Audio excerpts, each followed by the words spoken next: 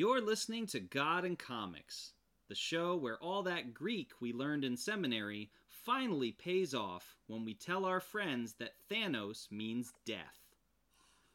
On today's show, we talk about Avengers Endgame, and it may be a long show, so we recommend you pee before we start.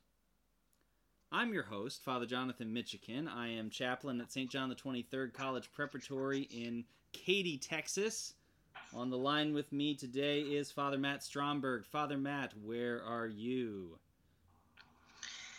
I'm the rector of St. George's Episcopal Church in Schenectady, New York. And also on the line is Father Kyle Tomlin. Father Kyle, where are you? I'm at Church of the Messiah Episcopal Church in Fredericksburg, Virginia. So, we'll start with our recommendation and take it away, Father Kyle. My recommendation today is actually a new miniseries that Marvel has recently begun publishing that's called Spider-Man Life Story.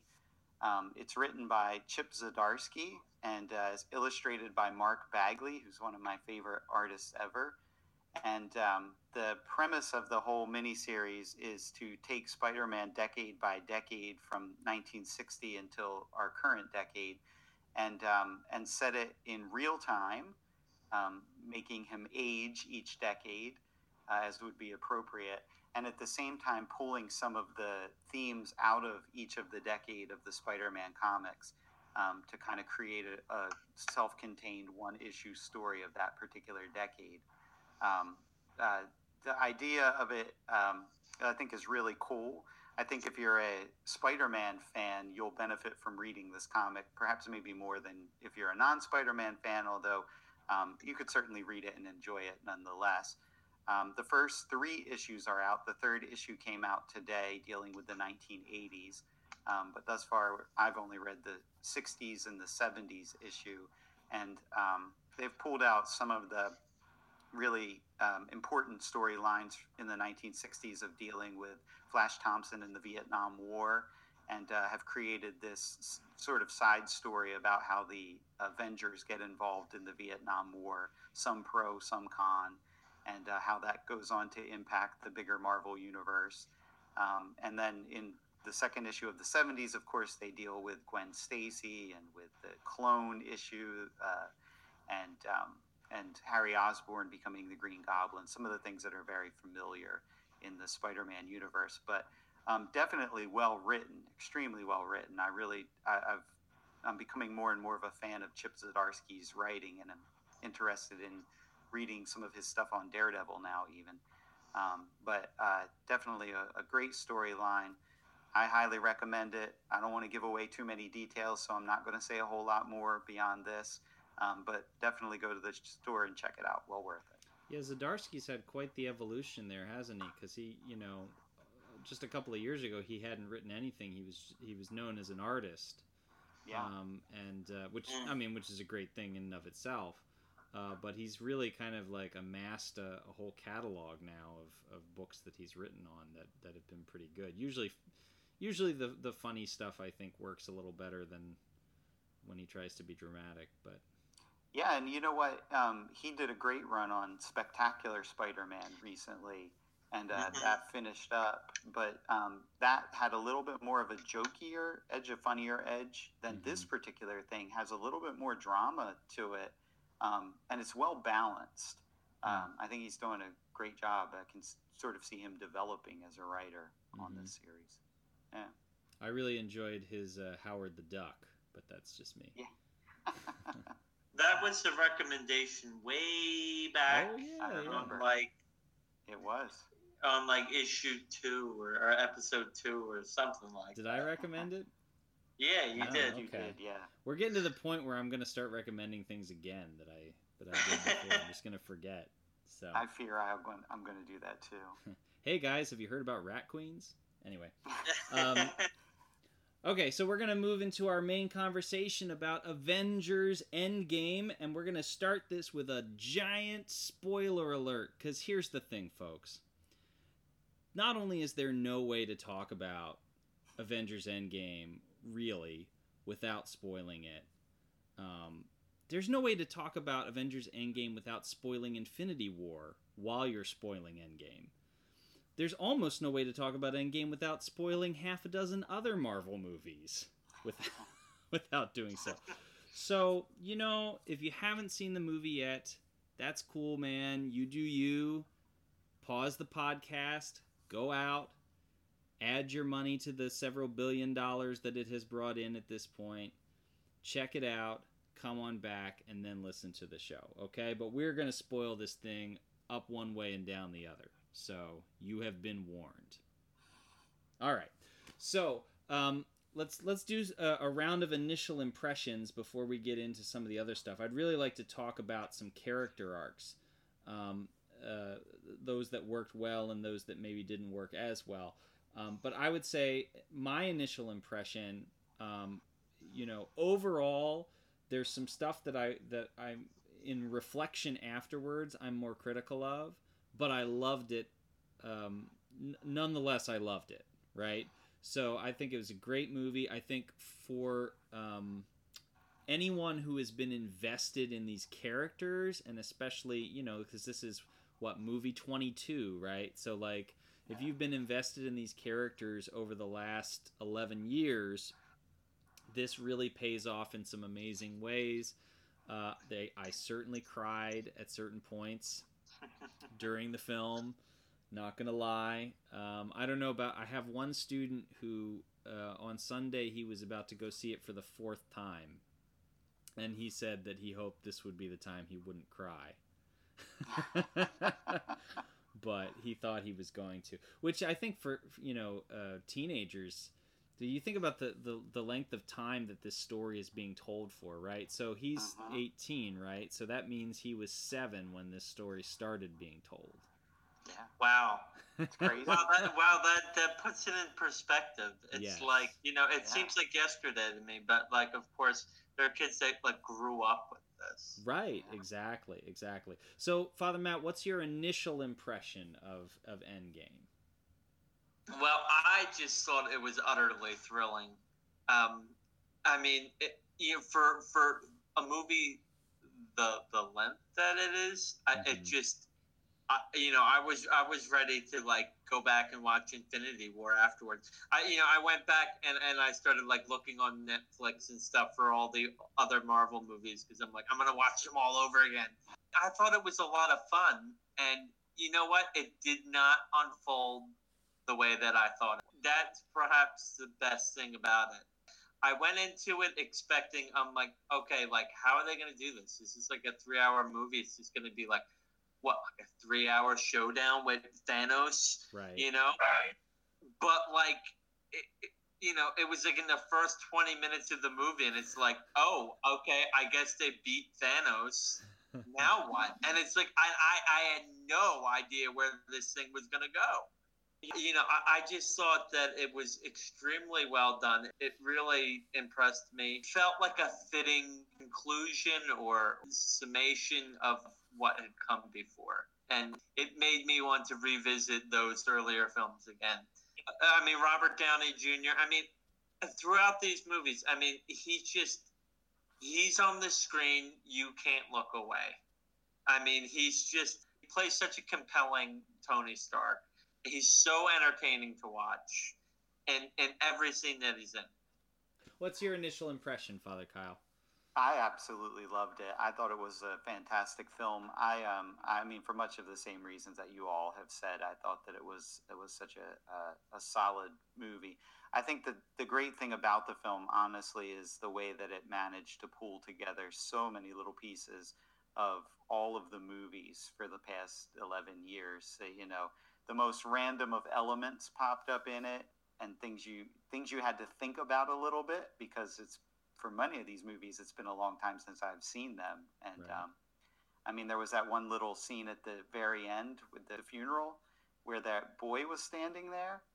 And I'm like, I know I should know him. He's got to be somebody that's, part of this, but I couldn't place him. And thankfully, my secretary and her husband Googled it, and she came in and asked me about it. And I'm like, no, I didn't figure it out. And it pointed back to Iron Man #1. He's the little boy in the garage. Just little stuff like that. That's the little boy in the garage. Oh, in Iron Man 2? In Iron Man 2.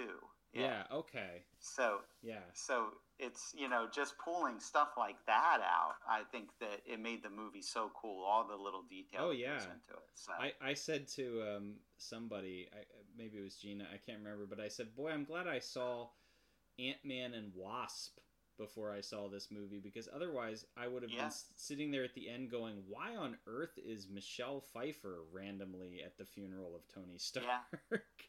Yeah. Well, it's funny. Like, even my daughter picked up on, because she went with me, even my daughter picked up on the fact that when Spider-Man was fighting Thanos' horde at the end, he used the insta-kill. And that was in Spider-Man, because we watched Spider-Man now like 20 times. In Spider-Man, the suit asked him if he wanted to use insta-kill, and he's like, insta-kill? What? No. He was so against that. But, like, that's a little detail, right? That he said, suit insta-kill, and they instantly start killing with the spikes. So it's just that I thought it was great. I loved it. I mean, I'm sure we'll talk about some other stuff, but that's my impression. Yeah. There's some stuff I definitely want to get to in terms of Thanos and who the real villain in this piece is, because I have some thoughts on that. But before we do that, I would love to get some thoughts on character arcs, because one of the things that we see happening in this film is they really get the fact that the reason why we keep coming back to these films is because we're invested in these characters, right? So, and of course they didn't skip on the fighty, right? Like, you get all of the big battle scene, all that kind of stuff is in it. But they invest a great deal of time in not just showing you these characters, but also, landing the plane, basically, bringing home, okay, where are these characters going to end up? How are they going to end up after this kind of long journey that they have been on? And I feel like some of the arcs landed really well. Some of them landed okay, and there were a couple that at least for me, felt like, ugh, that was not so good. So I'm wondering if you guys feel the same way. Before I kind of get into my list, like, do you have any character arcs? First of all, do you have any character arcs you feel like landed really well? Yeah, I mean, I think that the whole Tony Stark, Steve Rogers bit, which obviously that's been running the whole length of these films to some extent, but certainly we had the tension from Civil War that's lingered. I think that the resolution that's been drawn on that, I think that was a great arc that worked very well. That I do agree with you. There were many arcs in addition to that Steve Rogers, Tony Stark one. I think that there were many that worked, and I do think there were a couple that perhaps struggled a little bit. But with a universe the size that it's grown right now, I think there's some things that are hard to resolve to kind of bring to completion in a really strong way. So, so I would say, following what Father Kyle said, I agree that the working out of the stuff between Steve Rogers and Tony Stark, I thought worked very well. There's a couple of really nice moments with that. I thought the moment in the alleyway where they call an audible on going back to the 70s, basically. But that moment where basically Stark asks Rogers if he trusts him, and he says yes, that I thought was like a sort of powerful moment with that. I think obviously, like, Stark as a whole has a great arc, and I'll hold off on talking about that for now, because we might just talk a little bit in general about him and the sacrifice that he ends up making. I thought some of the little characters had really great arcs. I think Ant-Man had a really great arc. His sort of discovery that his daughter was still alive, like that whole like lead up to that moment, is really kind of breathtaking. and his kind of discovering his own sort of role and who he's going to be in the team. Like, I feel like he kind of matured as a character. I actually feel like one of the best arcs, believe it or not, was Nebula.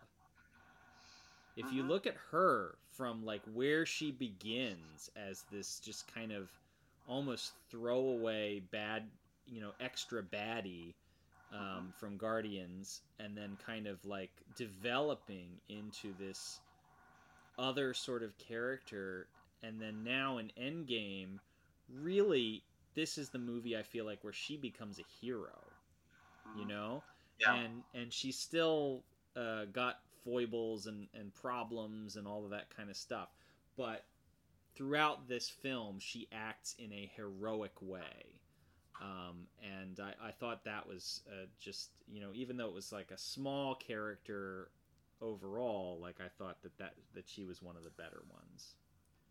Well, what about Thor's arc? What are your thoughts about Thor? I mean, of course we come in, we see Thor. They built like a new Asgard, but he's sort of like an irresponsible drunk.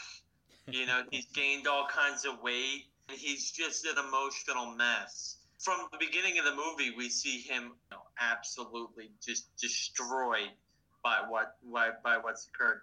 For a god, he's awfully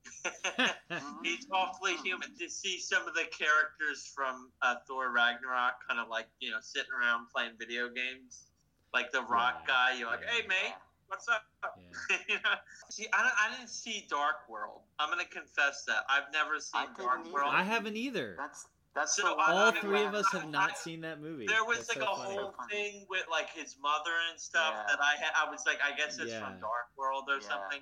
But so I didn't really understand that. The three of us should like watch that movie now and like do a show on like what is it like to watch this now. It's like the only two movies I haven't seen in the MCU are that and the Hulk.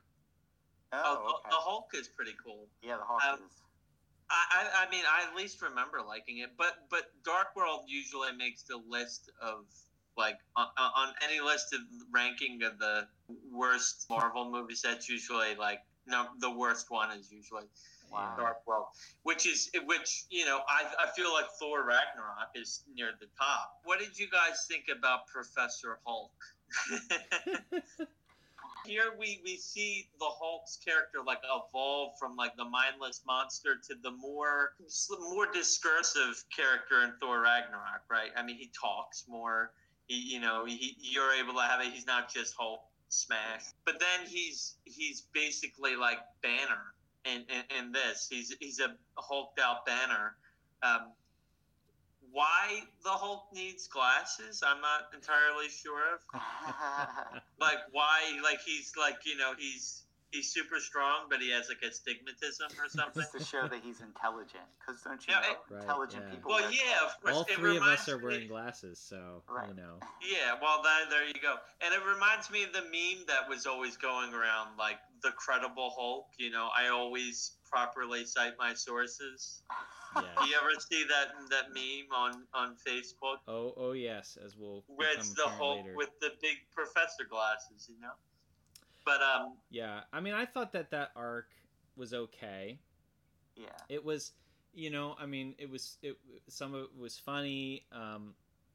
I don't have a problem with the idea of like the intelligent version of the Hulk, because obviously that's a thing that's happened with the character before. Yeah. So it's not, that's not totally foreign. I think the thing that I was a little disappointed in with Hulk and Banner is that they introduced this whole thing in Infinity War of the Hulk not wanting to come out and what's going on with that, and then they seem to have just completely dropped that going into this movie. Yeah, they didn't deal with it at all. I did find that odd. And I think even the explanation as to why he became Professor Hulk just seemed a little convoluted to me. Didn't seem as clear. He just, all of a sudden, the two merged, right? And it was comic-y. It was, why? Yeah. How did this happen? Comic books, and then and then you just move on. Yeah, I do wish they had made him gray in that instance. Yes. Because, right, the gray Hawk was always the Hawk that was with the bowler hat, right? Right, with the bowler hat, who was more integrated. That would have been a nice little touch, but yeah. So I'll tell you the two that really did not work for me. The first way they used Captain Marvel did not work for me at all. I love Captain Marvel as a character. They didn't have to make a big deal out of her in this movie. Like, I get she's like the new character that they're kind of inserting into the thing, and they've got a lot more that they need to do with the older characters. That's fine. The problem I had with it is that they spent a whole lot of time building up the idea that she was going to be crucial to this thing, right? You know, all of the, like, the screen cap, the thing at the end of Infinity War, all through Captain Marvel. Like, basically the whole thing was like, you know, she's going to be, in some sense, at least part of the answer to this puzzle. And that whole thing turned out to be a red herring, right? So she's not part of the answer to the puzzle. And her character doesn't develop at all. I mean, she's basically just a weapon in this thing. And her power set is incredibly inconsistent. So, like, in one moment she is able to take out an entire spaceship the size of a planet with one movement, and then in the next instant a purple guy with no powers is able to throw her across the plane and, you know, halfway knock her out. That's a good point. So I felt like Captain Marvel didn't work at all in this movie. But the one that I was truly saddened / irritated by was Black Widow. I felt like they really had a great opportunity with that character, and in the beginning of the movie they did some interesting introspective stuff with her. I think her friendship with Rogers is really interesting, how they've developed that over the course of the films. But then, you know, we get partway through and she gives herself, right? She sacrifices herself basically so that they can get the Soul Stone. And on one level, you go, okay, well, sacrifice, it's heroic, it's, you know, doing the thing that heroes are supposed to do, all that kind of stuff. But the way they framed the whole thing just fell totally flat to me. And the reason is because it was that she was like the one character they did this to. It was almost performative more than it was anything else.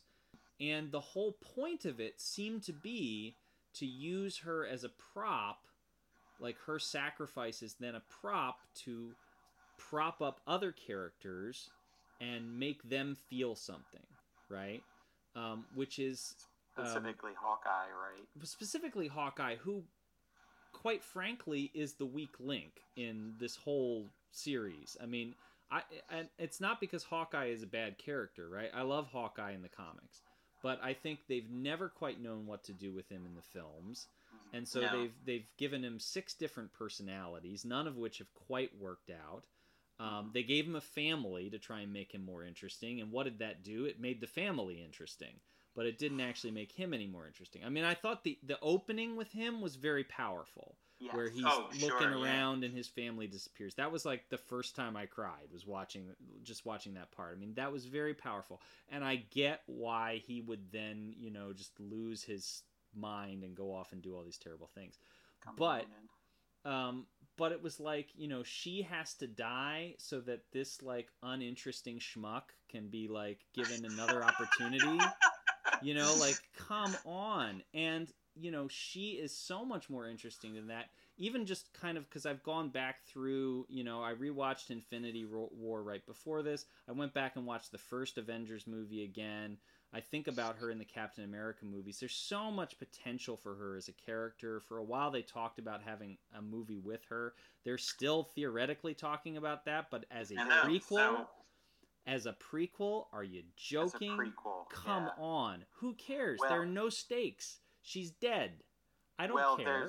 There I don't might want be to watch another that. angle on that than a prequel, but Well, I'll say more in a bit. that's fine. But like, you know, and The it was also multiverse, I think. it Yeah. was also completely inconsistent with the Soul Stone thing, right? Like in Infinity War, the whole thing with the Soul Stone was you had to lose somebody by killing them, basically, right? Because Gamora tries to kill herself, and Thanos stops her because that wouldn't have done it. He has to be the one to do it so that he loses something he loves. And yet somehow in Endgame, it completely reverses itself, and they're battling to do it, and she ends up killing herself, and that's good enough.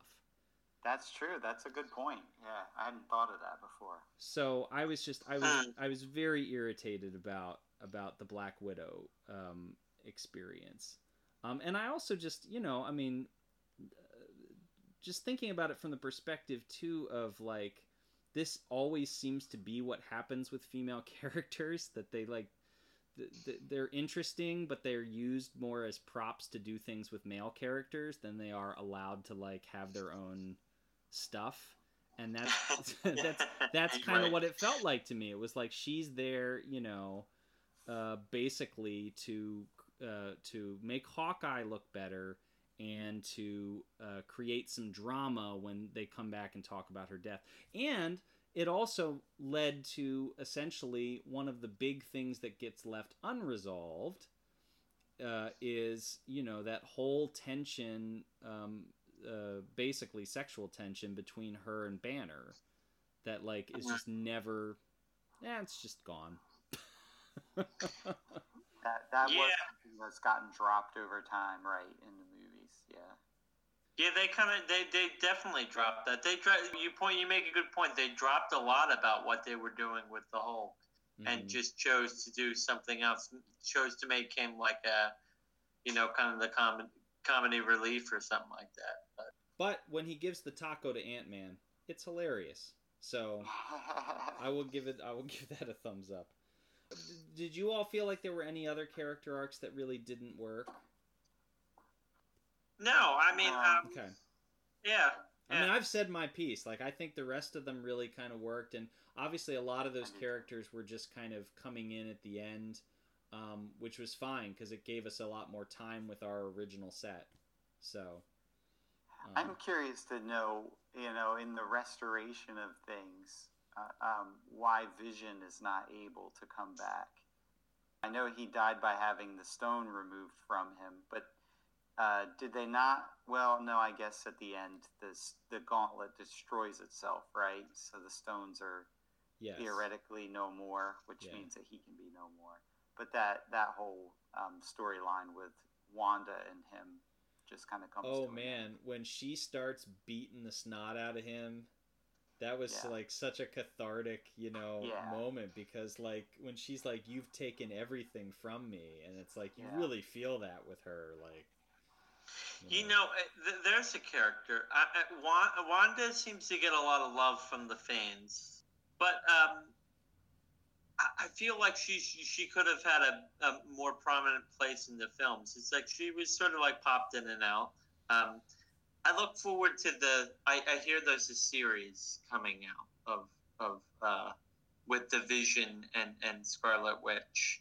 So I think Scarlet Witch and Vision together are just, you know, such great additions to the comic book. You know, I'd love to see more of that. Well, and if they bring the X-Men, her more as Scarlet Witch, because I think she was excellent. Yeah, if they bring the X-Men into the MCU like they're talking about, I mean, she would be an easy kind of plug into that. Yeah, absolutely.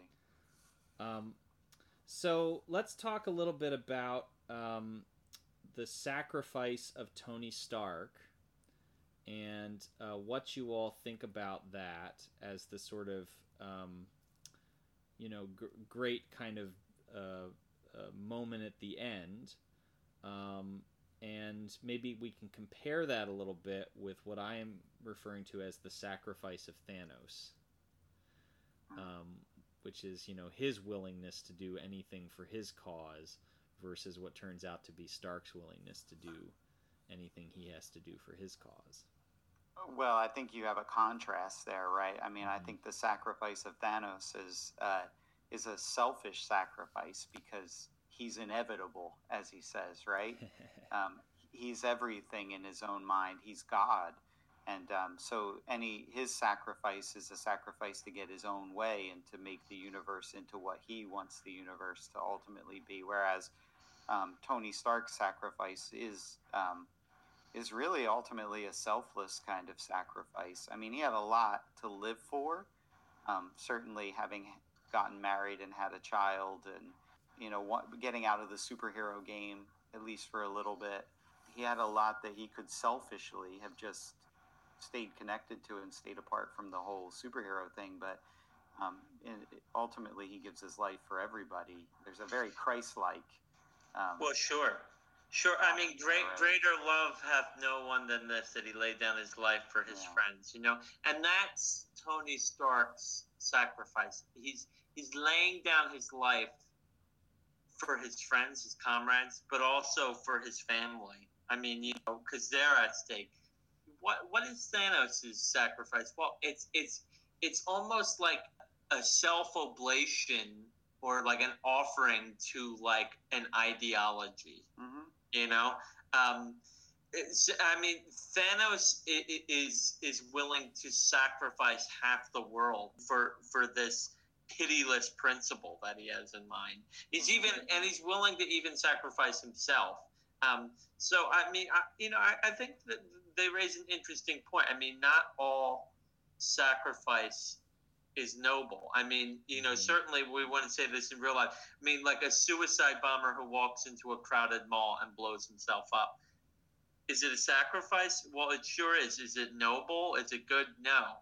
I mean, I think there are clear differences between that kind of sacrifice and one like Tony Stark's that's motivated out of love for his friends, his family, for the world, for the good. I mean, maybe that's it. Maybe it's the motivation behind the sacrifice that makes it. It is, and Tony Stark's not that way. I mean, it's interesting to watch the pattern over the 11 years worth of movies, how he moves, and particularly I think in this last film, how he moves from this place. He's a very selfish character. Certainly the world revolves around Tony Stark. And I think Civil War proves that too, right? The clash that goes on in there is because he wants his own way and thinks he's right on stuff and that Steve Rogers is wrong.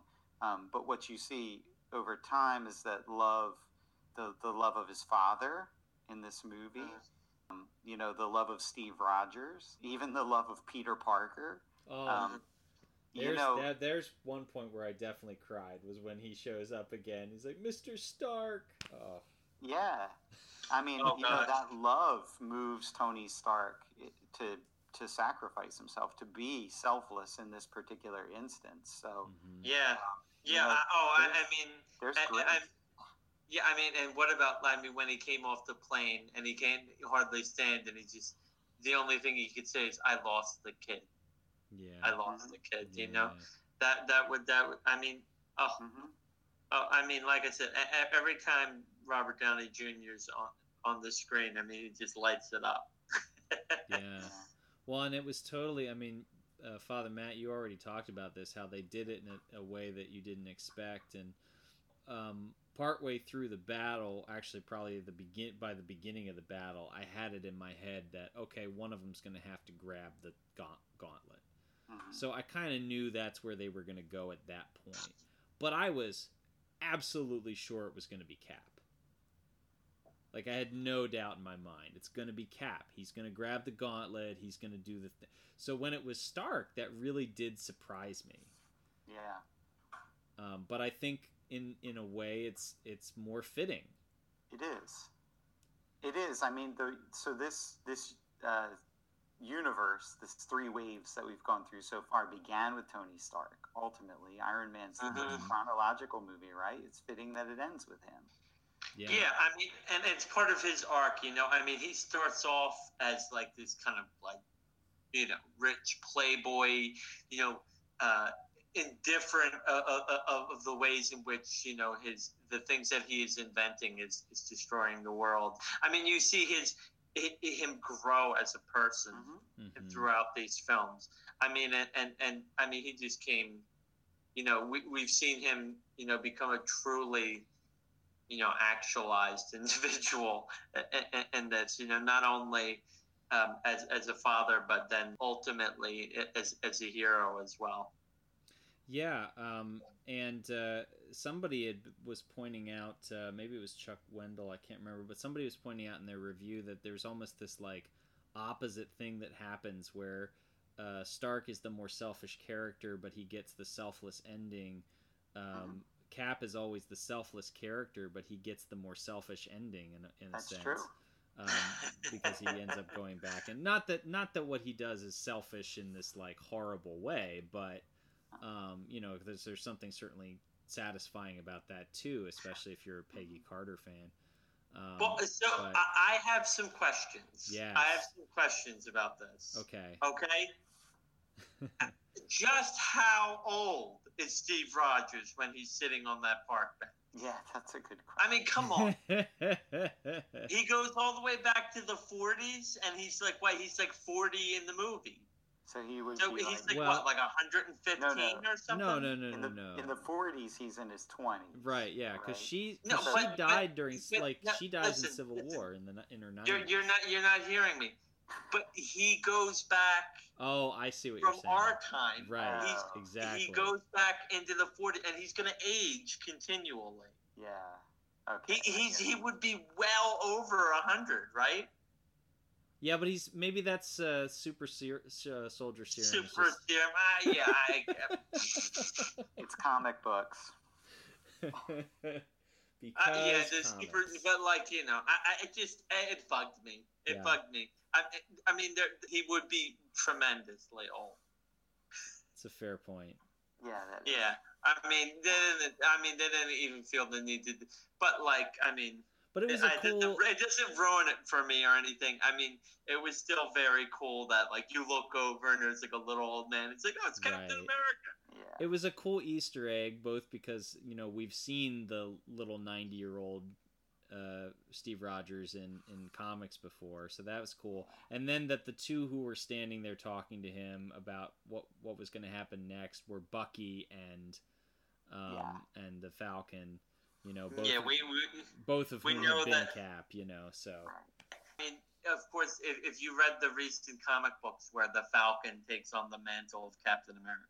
Right, but I like that Bucky was there too, because of course he took on the mantle of Captain America in comics as well for a time.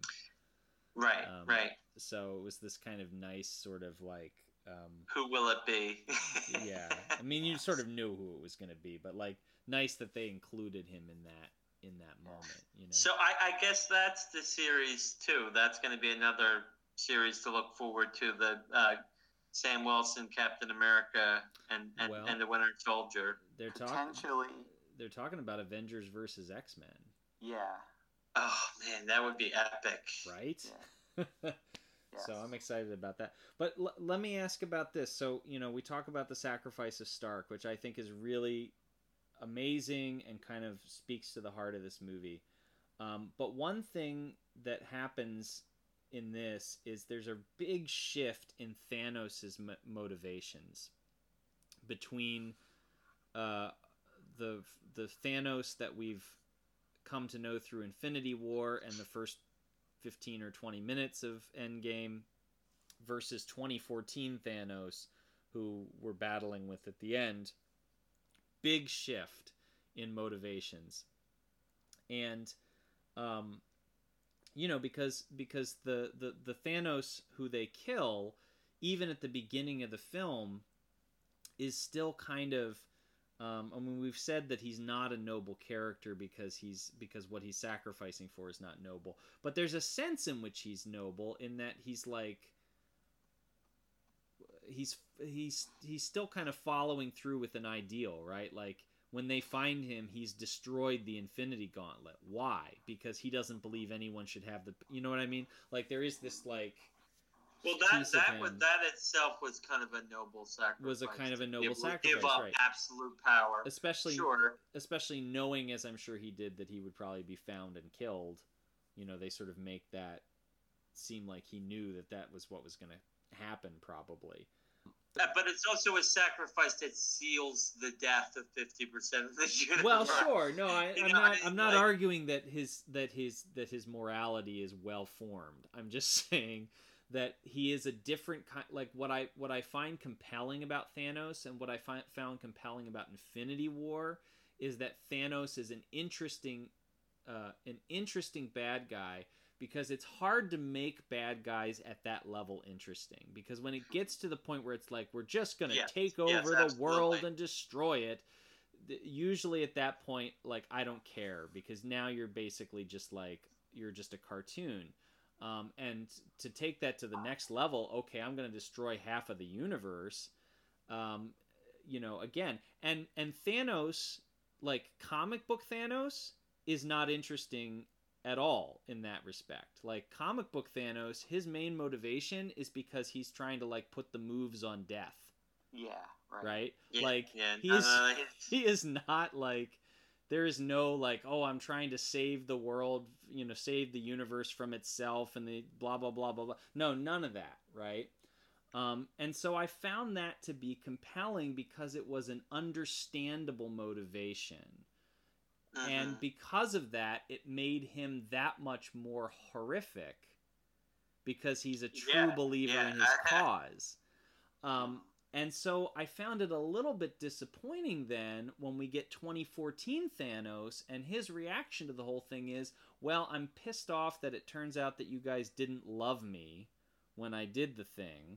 And so, now I'm going to go back and I'm going to like remake the whole universe in my image. And it becomes much more. It just seemed like he became much more cartoonish in that moment. Well, I mean, is that quite what he said? I mean, he said he thought that that eliminating half the universe would restore balance, but he didn't count on the weakness of the population left behind that would continue to hold the world back from achieving its potential. Yeah. Because the people left behind can't move on. They can't accept it.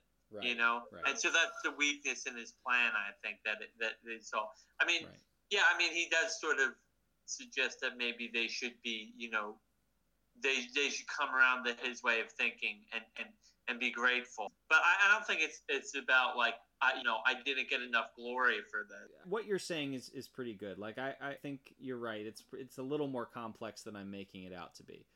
But still, like, there is a kind of like, I feel like 2014 Thanos is still a more surface bad guy and a little less complicated than the other version of Thanos. But I'm okay with that. This is what I've sort of come to. I'm okay with that because I don't think that Thanos is actually the bad guy in this film. Or at least I don't think 2014 Thanos is the bad guy in this film. I think 2014 Thanos is a device for being able to have the battle and do the thing. I think the real bad guy in this film is guilt and doubt and grief and the pain of, like, I think all of those things are the actual bad guys that have to be like slain in order for these folks to become heroes again, which then they get the opportunity to exercise that heroicness in that epic battle at the end. But the thing that's really like at stake and the thing that they're really battling is much more of an internal demon. And so, like, I actually think in some ways that's more compelling even than it would be if Thanos was like, the most interesting villain who'd ever been created. No, I think that's fair. I think those are really, I do agree with you. I think those are really the enemies. I mean, if you look at the whole trajectory of these 22 films, that's really where it's been going, little by little. I think Civil War was a real turning point in that matter, right? The sort of, it starts out triumphalistic almost, the early films. They're learning their way as heroes and they're succeeding and things are pretty good. But starting with the rejection that happens in the first Avengers movie, and certainly the second one, where there's such utter destruction, you see them start to call into question their role as heroes. And then obviously with the massive failure that occurs in Infinity War, the inability to actually save half the human population, you end up with all that guilt and the doubt about what they're doing and so forth. And I think you're right. That becomes the enemy that they're obviously battling, and Thanos is really just a foil, to work all that out. Well, yeah, I mean, you make an interesting point, and in some ways, I guess, in some ways, Thanos kind of correctly identifies that, right? He's like, listen, I remade the world.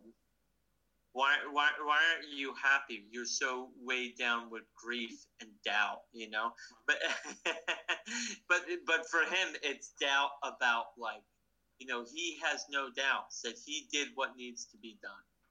Right. I mean, he's the dogged fundamentalist in this, right?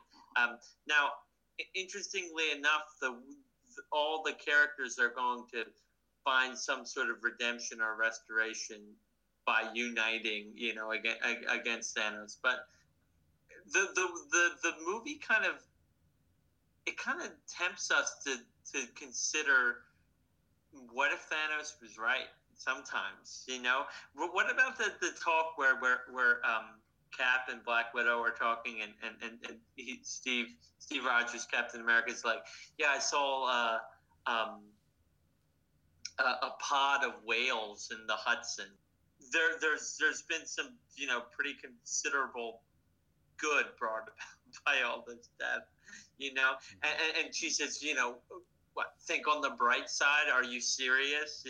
We're tempted sometimes to think, what if Thanos is really the one who sees what needs to be done? But that's you're underlining my point. Like, that's exactly why I think that the bad guy in this is much more the, like, internal, like, this is I think this is really even more so than any of the other films in the series. This is a movie about the internal battle with sin and with the brokenness of the world. And so there is this, like, there is that temptation, right? The temptation of, maybe the answer really is death. Yes, and not more life, right? Maybe that's, and then, like, Steve Rogers talking about how he's, like, the facade that he's putting on to the world when he's, like, leading these grief recovery groups and telling everybody else that they should have a wonderful day and move on with their lives, but he's unable to move on with his life because he can't accept what's happened. Thor can't move on with his life because he can't accept that he didn't win, that he didn't not just that he didn't win for himself, but that he didn't defeat, when he was called upon to be the hero, he failed to be heroic enough, there are all of these kinds of, like, internal struggles that are just, like, all over the place. And even Stark, like, Stark's problem is that he accepts too readily that this is as good as it gets. And so we might as well just accept, the lucky bits. Like, he's been lucky and at the beginning of the film, and he's willing to sort of live with that and not actually, like, go out of his way to help anybody else, if he can kind of protect that small territory. So there's a lot of that, I think, that's in this film, and it takes them really growing. They really have to grow past that stuff before they're able to actually band together and defeat Thanos. Except for Hawkeye, who just needs Black Widow to die, and then he's cool. Well, in some, and he never deals with any of his stuff. We talk about what if the answer is death, accepting death or whatever. But here's some of the characters really do. The option for them is death. I mean, first we have Black Widow, and then we have Tony Stark. Now, I mean, Tony Stark chooses death in order to embrace life, Right. Right. for the planet. I mean, like Christus is really a death that destroys death. His death obliterates Thanos. I mean, there's something there. I mean, and I am inevitable. Death is inevitable. You just have to accept it. You just have to embrace the inevitability of death. Tony Stark kind of embraces this is the only choice to make. You mean at the end he does? Yeah. Well, yeah. But I think just like part of what you're saying there, like what he embraces is not death. What he embraces is life, and because the world is inhabited by this death, like there's a death that results because of it. But through his death, life is able to flourish. That's very different from the first part of the film where they're all just trying to deal with, it in a funny sort of way, because they're dealing with this huge tragedy where, billions of people have died. But in a funny way, beneath the surface of that, what are they really dealing with? They're really dealing with the reality of mortality. You could take those folks and stick them in any person's life, like we all get to that point where you're at the grief group because you're trying to figure out what to do with the fact that the person you care about's not there anymore, or whatever. Like, we all at some point have to deal with the fact of our mortality, the fact of the mortality of people we care about, and that breaks us a little bit.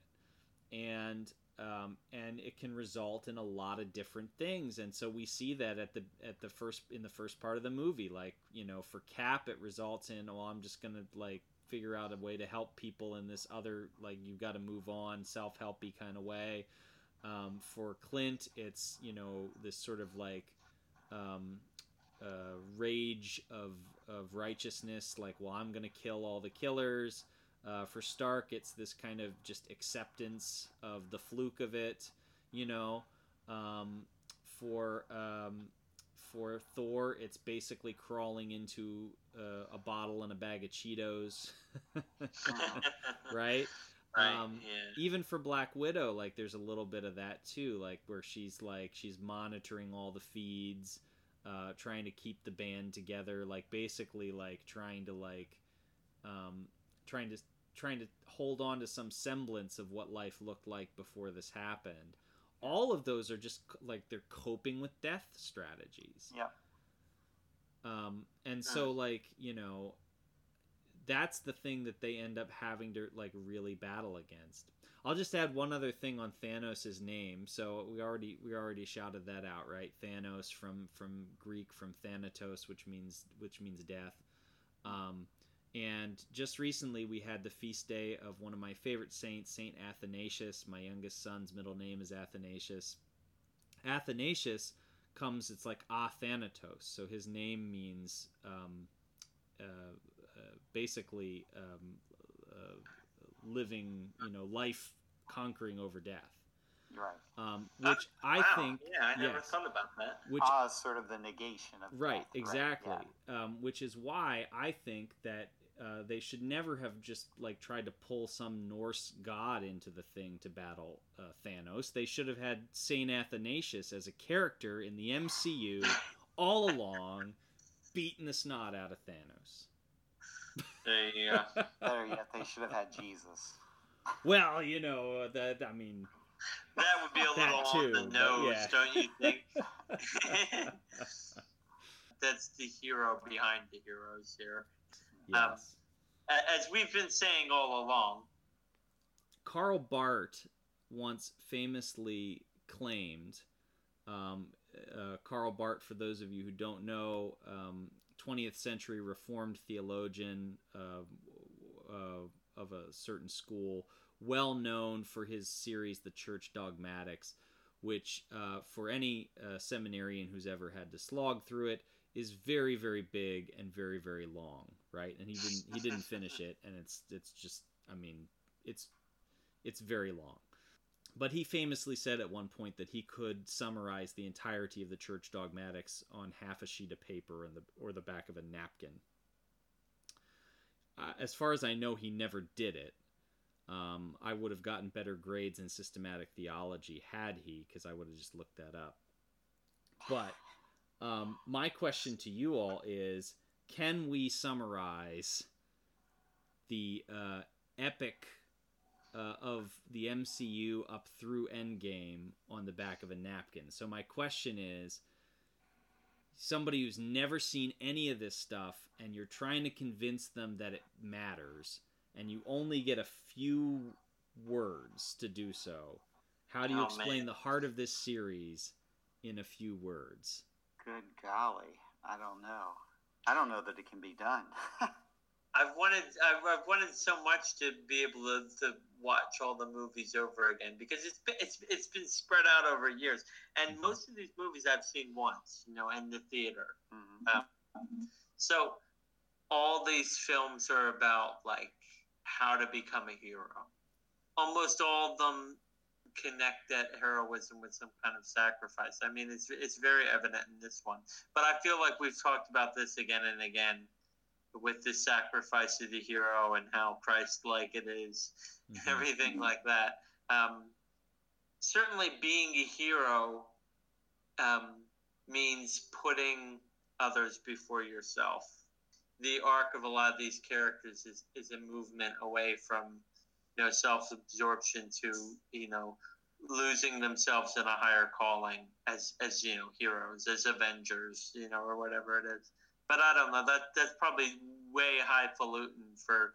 I don't know if that would convince anybody to see the Marvel movies. I would just say something like, it's your childhood come to life on the big screen, basically. Marvel Comics. Like you always dreamt it could be. I don't know. It's hard to say. Father Kyle, what do you think? I don't know how I would frame it necessarily. I mean, I think the biggest thing that I think encompasses this whole universe is the humanity of these heroes. I think that that's always been Marvel's strong point, right? In contrast to DC, who has tended to have more godlike heroes, although I think that's changed. But I think that there's a heart and a humanity to the heroes in this that echoes what we struggle with as human beings. I think we can see reflections of ourselves and in our brokenness very much present in these movies. So I don't know how I would frame that to put it on a napkin, but I think that's one of the biggest threads that runs through all of this for me. That's pretty good. I like that. Like, I would say, if I had to do it, I would say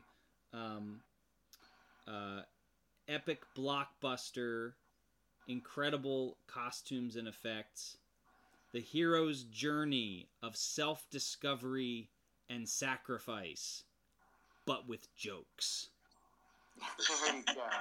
There you go. Right? And that would fit on a napkin. You've summed it all up. There we go. Okay, so there is so much more that we could say about Endgame. It's a great film. Go see it. It's 3 hours long, and you'll hardly notice the 3 hours. They fly right by. Although, do go to the bathroom before you start. That's important. Yeah. And our episode tonight just echoed that 3 hours. That's right. And go see Infinity War before you see Endgame. And the first Captain America movie, and the first Avengers movie, and just watch them all, and then we would love to know what you guys think of Avengers Endgame. Please come and tell us on social media. We're on Facebook at facebook.com/GodandComics, so that's for you all who are old like us and spend your time on Facebook, or if you are a slightly younger person or a journalist, you can come visit us on Twitter. We're at God and Comics on Twitter. Or if you're the majority of social media users and you're younger, then you're out of luck, because we are not on Instagram, and we are not on Snapchat, and we are not on the six other things that you think we don't know about. And we know about them. Oh, we know about them, young people. Don't you worry. Anyhow, do come and talk to us. We'd love to hear from you. But for now, we're gonna move on to our final segment, This or That. This or that, this or that. Come on, everybody, let's this or that. Batman or Iron Man, this or that. Spider-Man or Superman, this or that. Boxers or briefs, this or that. DVD or VHS, this or that. Dungeons or Dragons, this and that. Moses or Elijah, this or that. This or that, this or that. Come on, everybody, let's this or that. Huh? Father Matt, I know you've spent a lot of time today preparing for This or That. Yes. So, I'm just going to go ahead and turn it over to you. Okay. The first one's for you, Jonathan. Okay, your voice just went up an octave. I'm not quite sure what that's about, but... Set something What? afoot. What are you talking about? This is like Father Matt when he's nervous. He goes up an octave. No, yeah. All right. This one's for you. Thanos or Darkseid?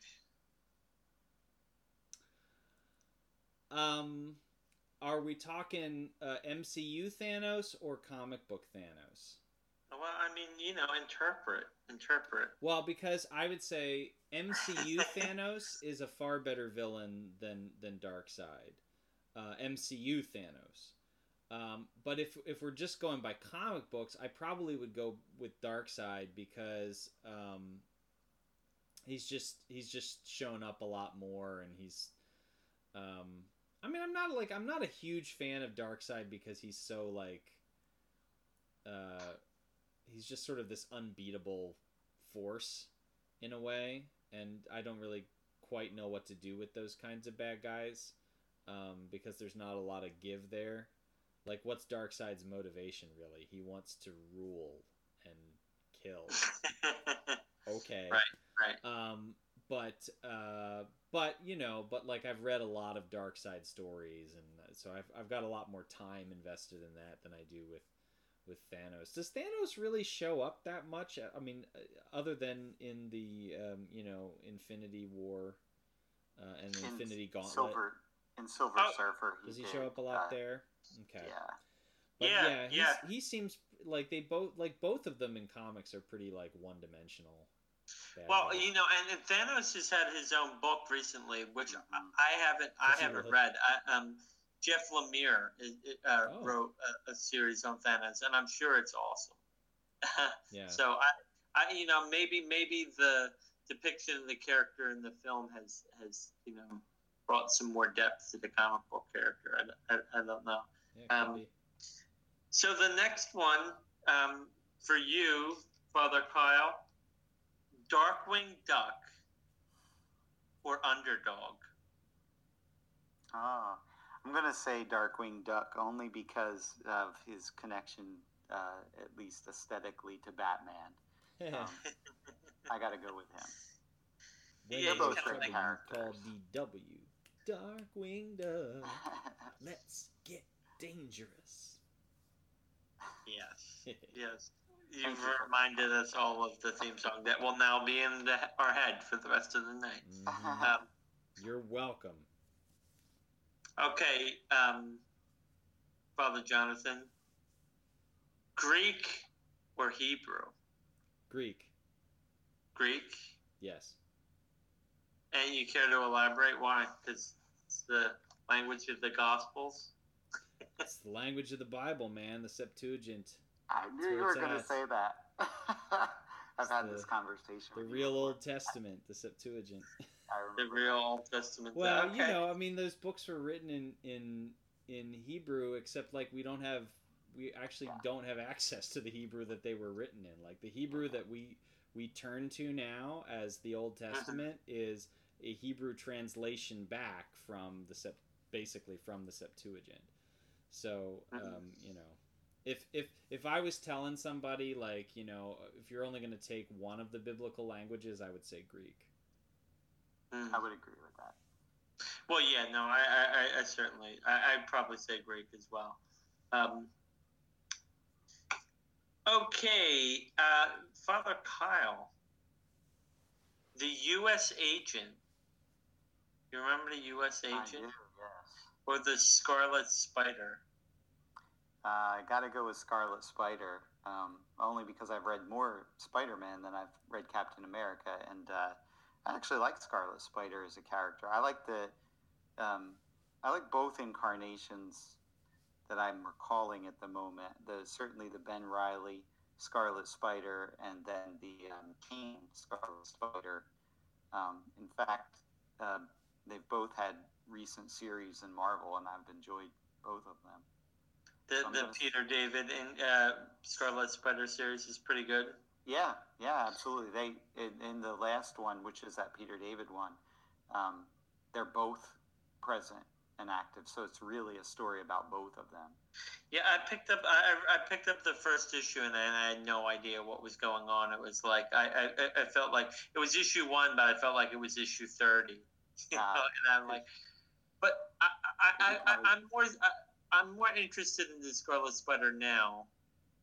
But when he first appeared, I was so like outraged and disgusted by the whole Clone Saga that I'm just like, oh, this is so ridiculous. and the hoodie is stupid. The torn hoodie, it's stupid.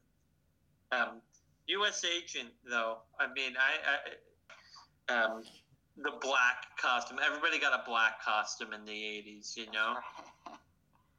Or everybody got a little darker. The three of us have a black costume now.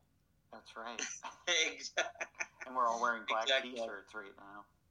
Okay, so this one's for you. Don't break the mystery. They don't know what we're wearing, Father Kyle. We are all dressed in full cassock and mass regalia. I'm actually wearing a cope. That's true. Like I do every day. It's true. Yeah. Here you go, Father Jonathan. Captain Marvel or Ms. Marvel? So, assuming that we're talking about Captain Marvel Carol Danvers versus Ms. Marvel Kamala Khan, and not Carol Danvers versus Carol Danvers, which would be interesting in a whole different way. I'm still, I think, I would still say Captain Marvel would be the more interesting character to me, but it's a very close. It's very close in a way that I wouldn't expect it to be with a character that hasn't been around very long, like Kamala Khan. But her whole creation and mythos is very interesting and so very well done that I really do love it. But I gotta go with Carol. Okay, now Father Kyle, the Jetsons or the Flintstones? That's a tough one. I'm probably going to say the Flintstones because I think I've watched more Flintstones than I've watched Jetsons, although I like them about equal. Now, the Flintstones is definitely better. So I'm deducting 50 points for that qualification. Okay. Finally, Father Jonathan.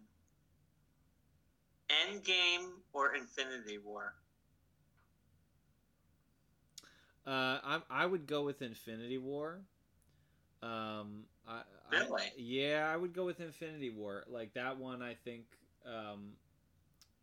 is the one I'll probably come back to more often. But having said that, I wouldn't want to live in a world where Infinity War was the end of the story. So I'm glad that Endgame exists, and I did enjoy it. But I find Infinity War. First of all, Infinity War is very funny. It's very funny. I'd forgotten until I rewatched it. Like the first, it's like 2.5 hour movie. The first 2 hours is like joke a minute. It's really like, it's a really jovial movie until it suddenly isn't, which I think is kind of an interesting twist. And I think that there's something interesting about the film where the bad guy wins. That isn't quite the same.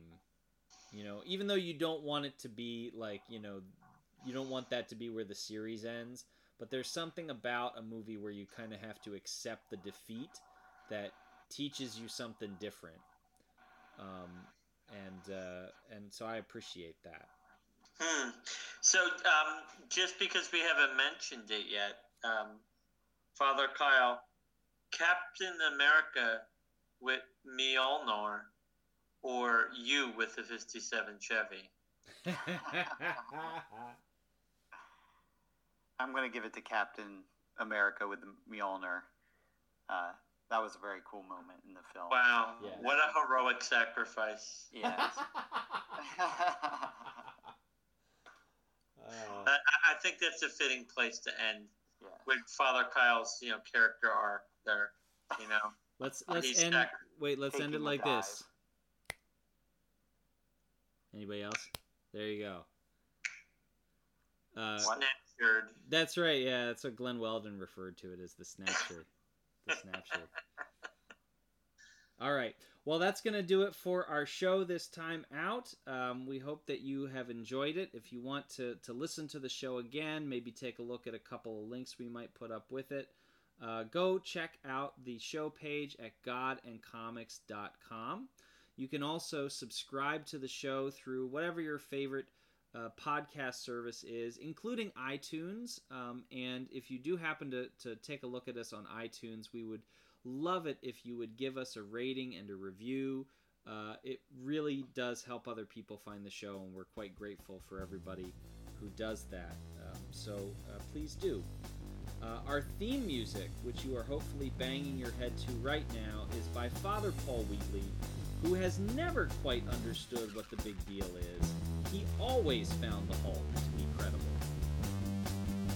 Till next time, I'm Father Jonathan Michigan. I'm Father Matt Stromberg. And I'm Father Kyle Tomlin. And we'll see you.